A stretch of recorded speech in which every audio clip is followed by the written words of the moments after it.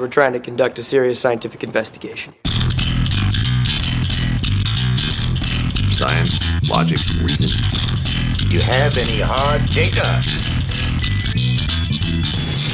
Now, that's what I call science. Hello, you're listening to That's What I Call Science, the weekly radio show and podcast bringing you interesting and big ideas from the small island of Tasmania. Our regular listeners would know that generally our themes cover science, technology, engineering and maths, and today we're stepping into social science with my expert guest, Dr. Peter Cook.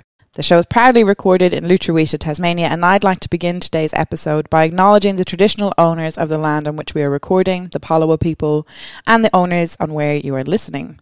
On behalf of everyone, I pay my respects to elders past and present.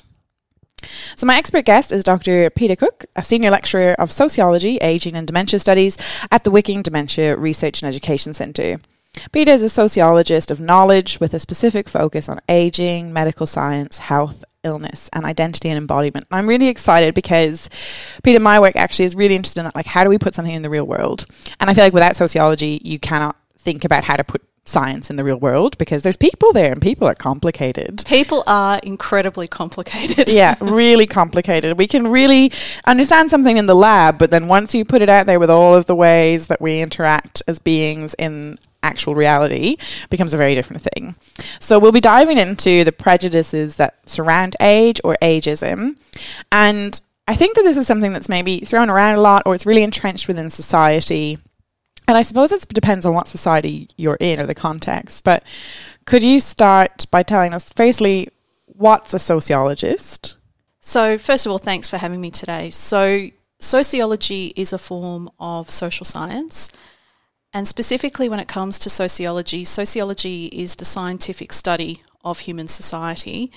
That includes looking at things like our social institutions, different social groups in our society, for example, based upon class, gender. In my case, I'm interested in age.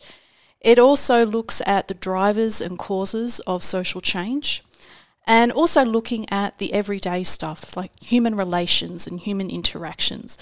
So the great thing about sociology is that if it's something in human society, we're going to study it.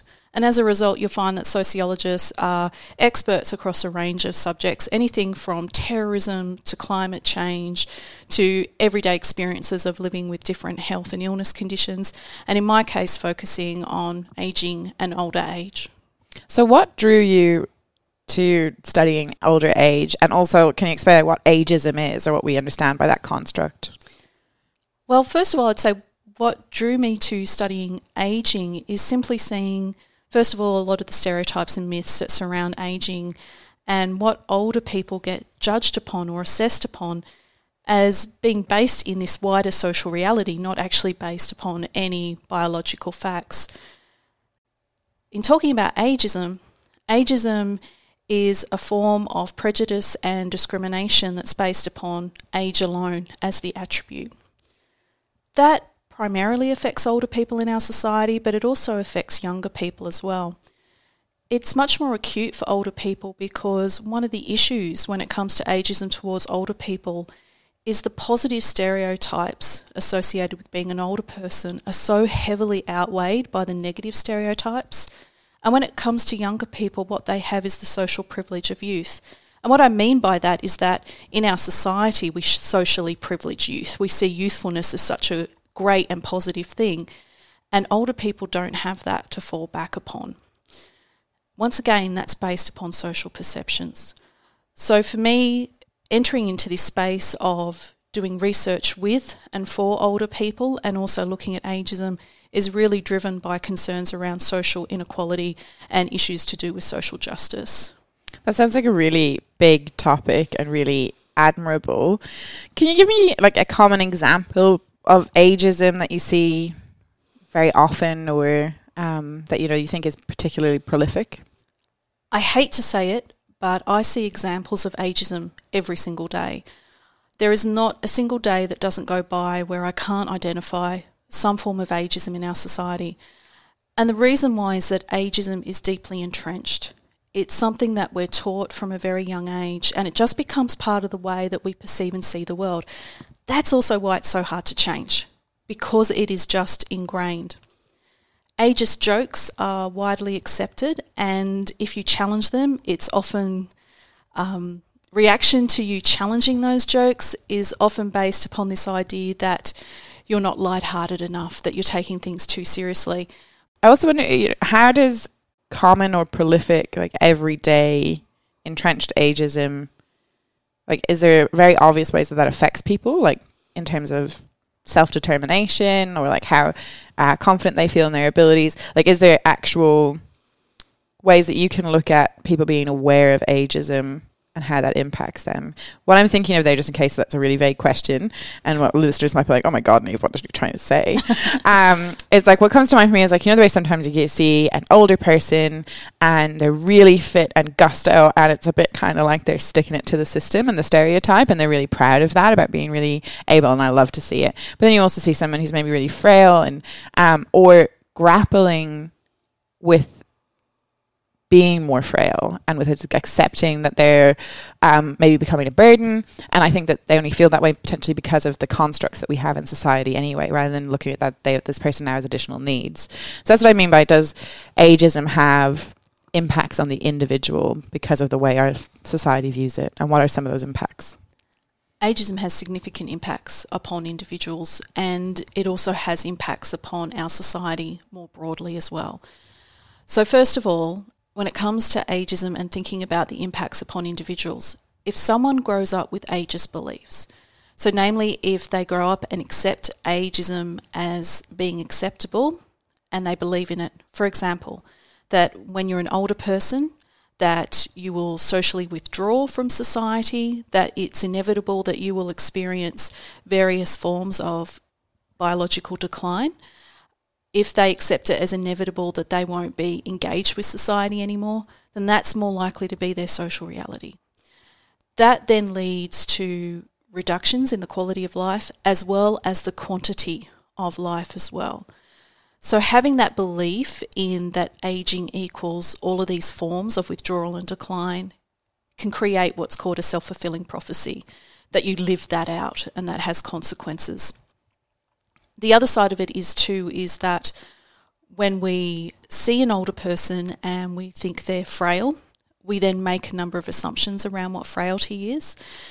What we have to keep in mind is that most older people rate their health as good or very good. Frailty is actually only a small proportion of older people in our society.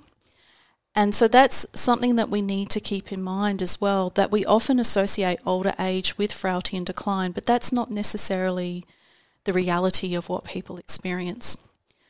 Talking personally, I'd rather grow older and get to an older age and know that I'm going to be included and accepted in our society, rather than be pushed to the margins and be treated as a less worthy human being.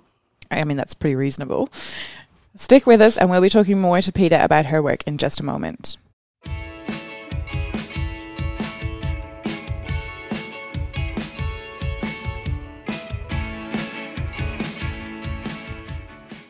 You're listening to That's What I Call Science. My name is Dr. Niamh Chapman and I'm joined by Dr. Peeta Cook, a Senior Lecturer of Sociology at the Wickling Dementia Research and Education Centre. Now, we had a riveting introduction to the episode. Just do remember, if you missed it and you're listening on radio, you can catch that wherever you would like to access your podcast. Just search That's What I Call Science.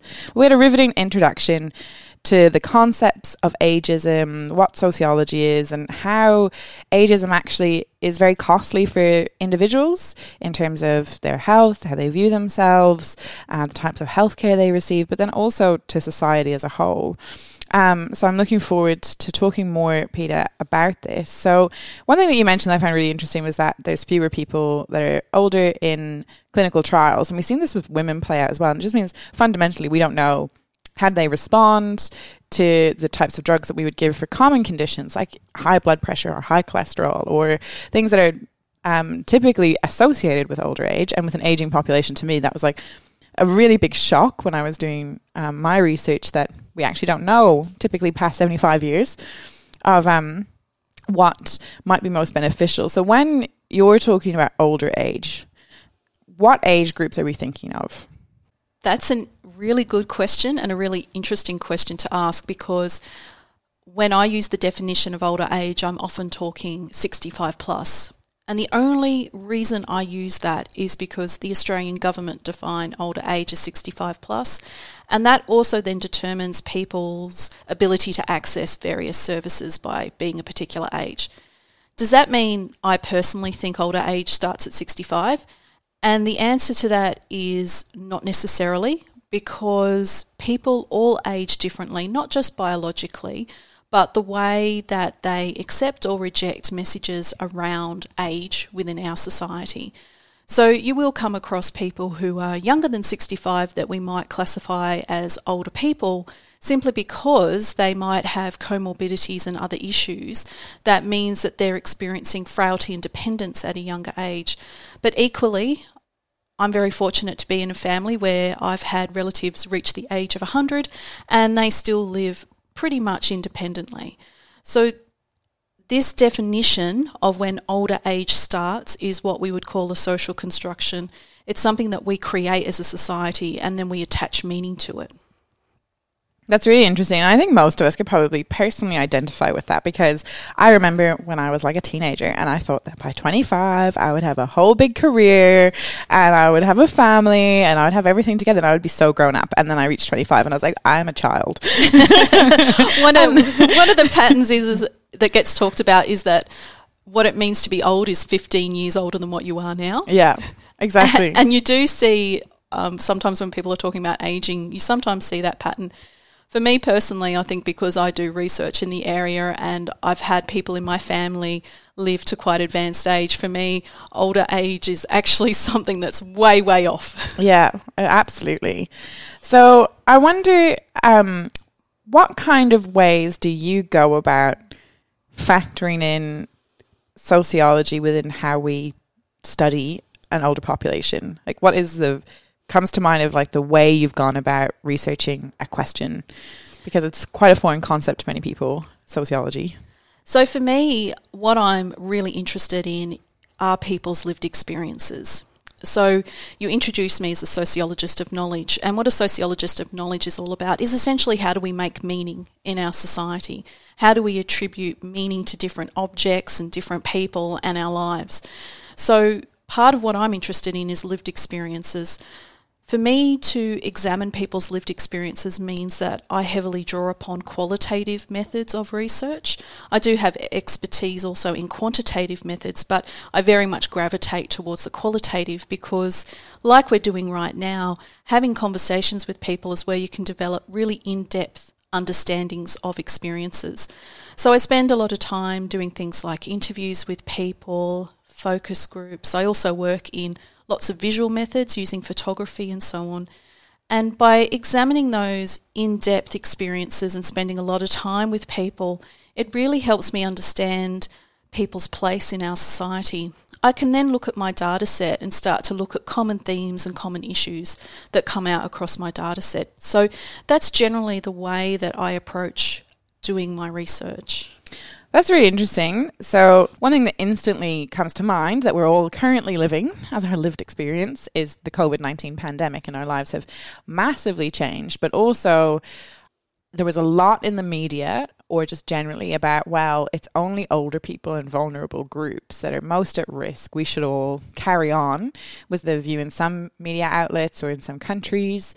And I wonder, have you done any work in this space about older people's lived experiences or attitudes towards the pandemic and how they've been impacted? So in regards to COVID-19, one thing I noticed really early on in Australia was use of this term, the elderly. And that was being used to refer to all older people. So right from the start, what I was interested in is how this was being discussed in the media, and the types of language they were using and the types of stories that were being propagated. So my focus during COVID-19 has very much been looking at some of the media commentary around COVID-19. The term the elderly is a really problematic phrase because the term the elderly is quite stigmatising and it implies frailty and dependency. And unfortunately, during COVID-19, we've seen that phrase become more and more accepted. So instead of older people being the group that are being referred to, it's the elderly. This type of language has a stigmatising quality that singles out a population and kind of marginalises them, and it homogenises a population as well. So older people are an incredibly diverse population group.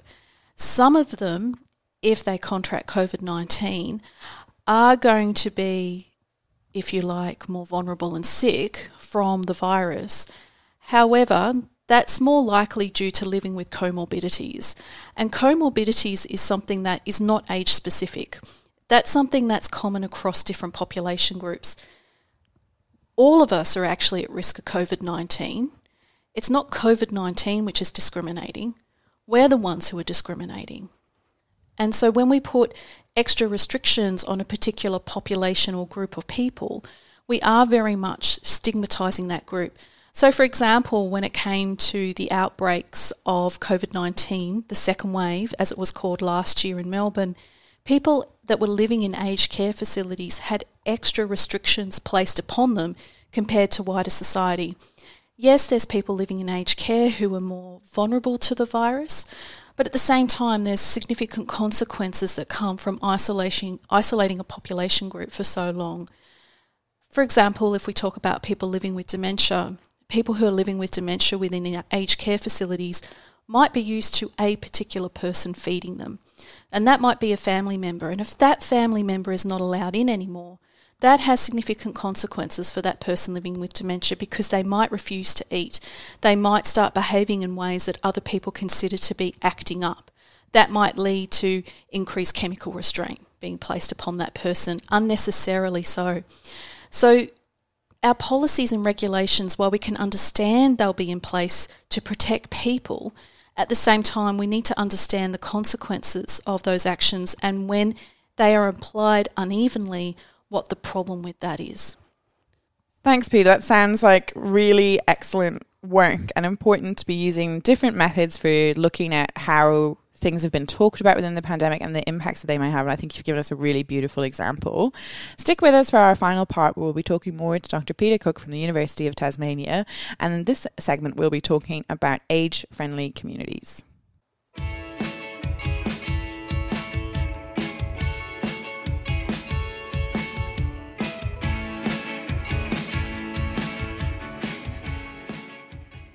You're listening to That's What I Call Science. My name's Dr. Niamh Chapman, and I'm joined by Dr. Peter Cook, and today we've been talking about ageism. Think back to an offhand remark by an acquaintance about using a smartphone, a joke about losing your memory, an ad focusing on removing wrinkles or grey hair. I think every day we're bombarded with examples that youth is desirable and old age is to be avoided, and that we should be all very sad about the inevitable, well, hopefully inevitable, future that faces us if we are lucky enough to age and grow older. Ageism plays out in day-to-day interactions, and one person who's very familiar with that and the consequences of it is my expert guest, Dr. Peter Cook from the University of Tasmania Wicking Centre. So, Peter, what are some of these examples, and how entrenched are they, or pervasive are they within our society? I think you've opened with some really good examples about how entrenched ageism is in our society. For me, a classic example that I often talk to people about are birthday cards. So let's say you want to buy a birthday card for an older person, and you want one that isn't a really soppy card. You want one that might be a little bit funny. Well, if you look at the cards when it comes to older people, and here I'm really talking about older people as in terms of over the age of 21, you'll find that a lot of these cards make fun of the ageing process. And so they focus on labelling ageing as equaling decline in various ways: cognitive decline, physical decline, psychological decline, sexual decline, all these different forms of decline. Now, that's not exactly a very positive message to hand on to someone else about the ageing process. Now, someone might say to me, well, I choose them because they're funny and it's not my intent. However, it's not necessarily the intent, it's what the message is behind that card that's a significant thing. And just imagine if you receive a whole pile of birthday cards where they all have this negative message about what you're going through, which is aging. And in fact, we're all going through aging. We're all aging. So birthday cards are a really classic example. I'm currently working on with Council on the Ageing Tasmania of trying to create a new range of birthday cards which focus on more positive messages that we can share about aging. But of course, for me, the other one that's really classic, which is everyday, are anti-aging fill in the blank. So anti-aging moisturisers or anti-aging food groups. So this is something that's really common as well. So just before today, I was actually flicking through some advertising around some specials which were on skincare, and the amount of that claimed to be anti-aging or wrinkle-fighting properties is quite common. So these aspects that we associate with the signs of aging are something that we're expected to mask. And if we don't engage with that process, we're not seen to be doing the best thing that we can by ourselves, that somehow we've let ourselves go. But aging is a normal process. The problem is that we decry aging and we hate aging, but at the same time we celebrate longevity. The only way we can live a long time is if we age. And this is why celebrating the aging process and trying to embrace the aging process is actually going to be really positive for individuals and our society. As we're talking here today, you'll notice that I've kept all my grey hair or silver hair or white hair, and for me that's part of my statement around trying to embrace this process. It doesn't mean that I don't get self-conscious sometimes or sometimes look in the mirror and wonder if I should dye my hair, because like everyone else, I know these messages and I've grown up with these messages.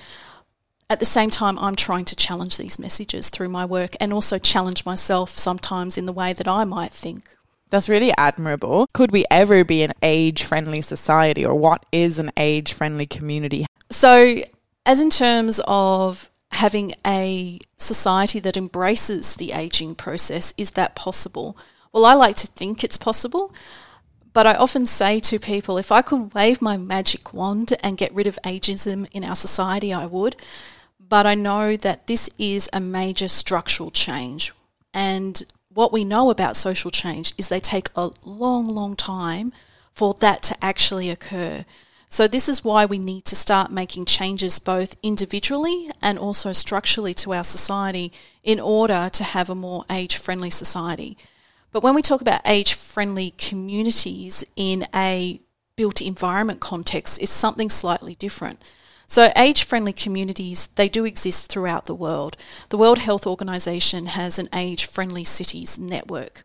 So here in Tasmania, Burnie City Council and Clarence City Council, they're two age-friendly cities that we have recognised here in Tasmania by the World Health Organization. Now, what an age-friendly community means is that really it's a community where people can essentially age in place. And when I say age in place, I'm not talking about older people, remembering that all of us are aging. So it's about aging across the lifespan. So it's about having society where things are accessible and inclusive. So the other way I think about age-friendly societies is simply inclusive societies, where our built environment and our social environments are structured in a way to make sure they include people from across different age groups. Now, confronting ageism and dealing with ageism is actually a really important part of that, because one of the facets of having an age-friendly society is one that's based upon social inclusion and respect. So that is an important facet, but other important facets are things like transportation. Other important facets are things like that we have good social networks in place in order for people to feel like they're welcome in that society. So there's a number of different elements around age-friendly societies. And as I said, it's really important that we think about that as across the life course. One of the things that I'm finding quite challenging is a lot of research just looks at age-friendly societies as applying to older people. But once again, we're all aging. So we need our societies to cater to across lots of different age groups. I loved your example about birthday cards, and I feel like I'm going to look at birthday cards very differently from now on. But how could an individual maybe go about reflecting on whether or not they hold ageist prejudices? I think there's simple things to keep in mind. First of all, I would say that just remember we live in an ageist society. So we all carry these ageist beliefs, and there's some times when I find, even though I'm immersed in this area and I study it, there's times when I have to catch myself out. Now, in those times when I might say something out loud and I then realise, hang on, that sounds ageist, I then backtrack. So I make sure that I apologise for my mistake and then I explain what I really meant to say. So I think it's really important that we check our own language and we check our own thoughts. So if we think that the slow driver in front of us and we start saying, oh, must be an old woman, that we then check ourselves in that situation. There can be lots of reasons why we might have a slow driver in front of ourselves. So we need to check the assumptions that we have as well as the language that we speak. But doing basic things like choosing different birthday cards also help. If we catch someone out and they're saying something that we think might be ageist, it's always good to then try and have maybe a conversation. And it's not calling a person out saying, hey, you're ageist, because they're likely to then defend themselves, but rather just ask them, oh, why did you say that? Why do you think that? And that can open up different conversations as well. For me, I think it's also useful just talking to people about reflecting upon older people in their lives. What are the older people in your life like? And it's likely that you know a lot of older people who don't fit this stereotype and myth that we think about older age. They're not special and unique in your life because there's lots of people that are going to be like that in an older age group. So I think that's a really important strategy that we can do day to day. Thanks so much, Peter. I love when we can finish an episode on something that's on the individual level, how we can challenge ourselves and what we can take away from an episode. You've been a fantastic guest and it's been a pleasure to have you on the show, and I hope we can have you on again in the future. And listeners, thank you for tuning in to That's What I Call Science, either via podcast or radio. We love bringing you science-related content and hope you enjoyed the show. If you did, you can get in touch with us on social media. Just search That's What I Call Science. My name's Dr. Niamh Chapman. Once again, thank you to my expert guest, Dr. Peter Cook, and thank you to Olivia Holloway behind the scenes for the preparation for today's episode. Until next time, thank you and goodbye. This programme was made possible with support from the Community Broadcasting Foundation. Find out more at cbf.org.au. You've been listening to That's What I Call Science, brought to your station and across the nation via the Community Radio Network. You can find That's What I Call Science on all major podcast streaming services and social media platforms. Like and subscribe for on-demand science updates from the team. That's What I Call Science is proudly recorded in Tasmania at Edge Radio. Head to edgeradio.org.au for more information on how you can support community radio. GemMaker are a proud sponsor of That's What I Call Science. GemMaker provide expert advice, services and training to commercialise new knowledge and technologies. Go to gemmaker.com.au for more information.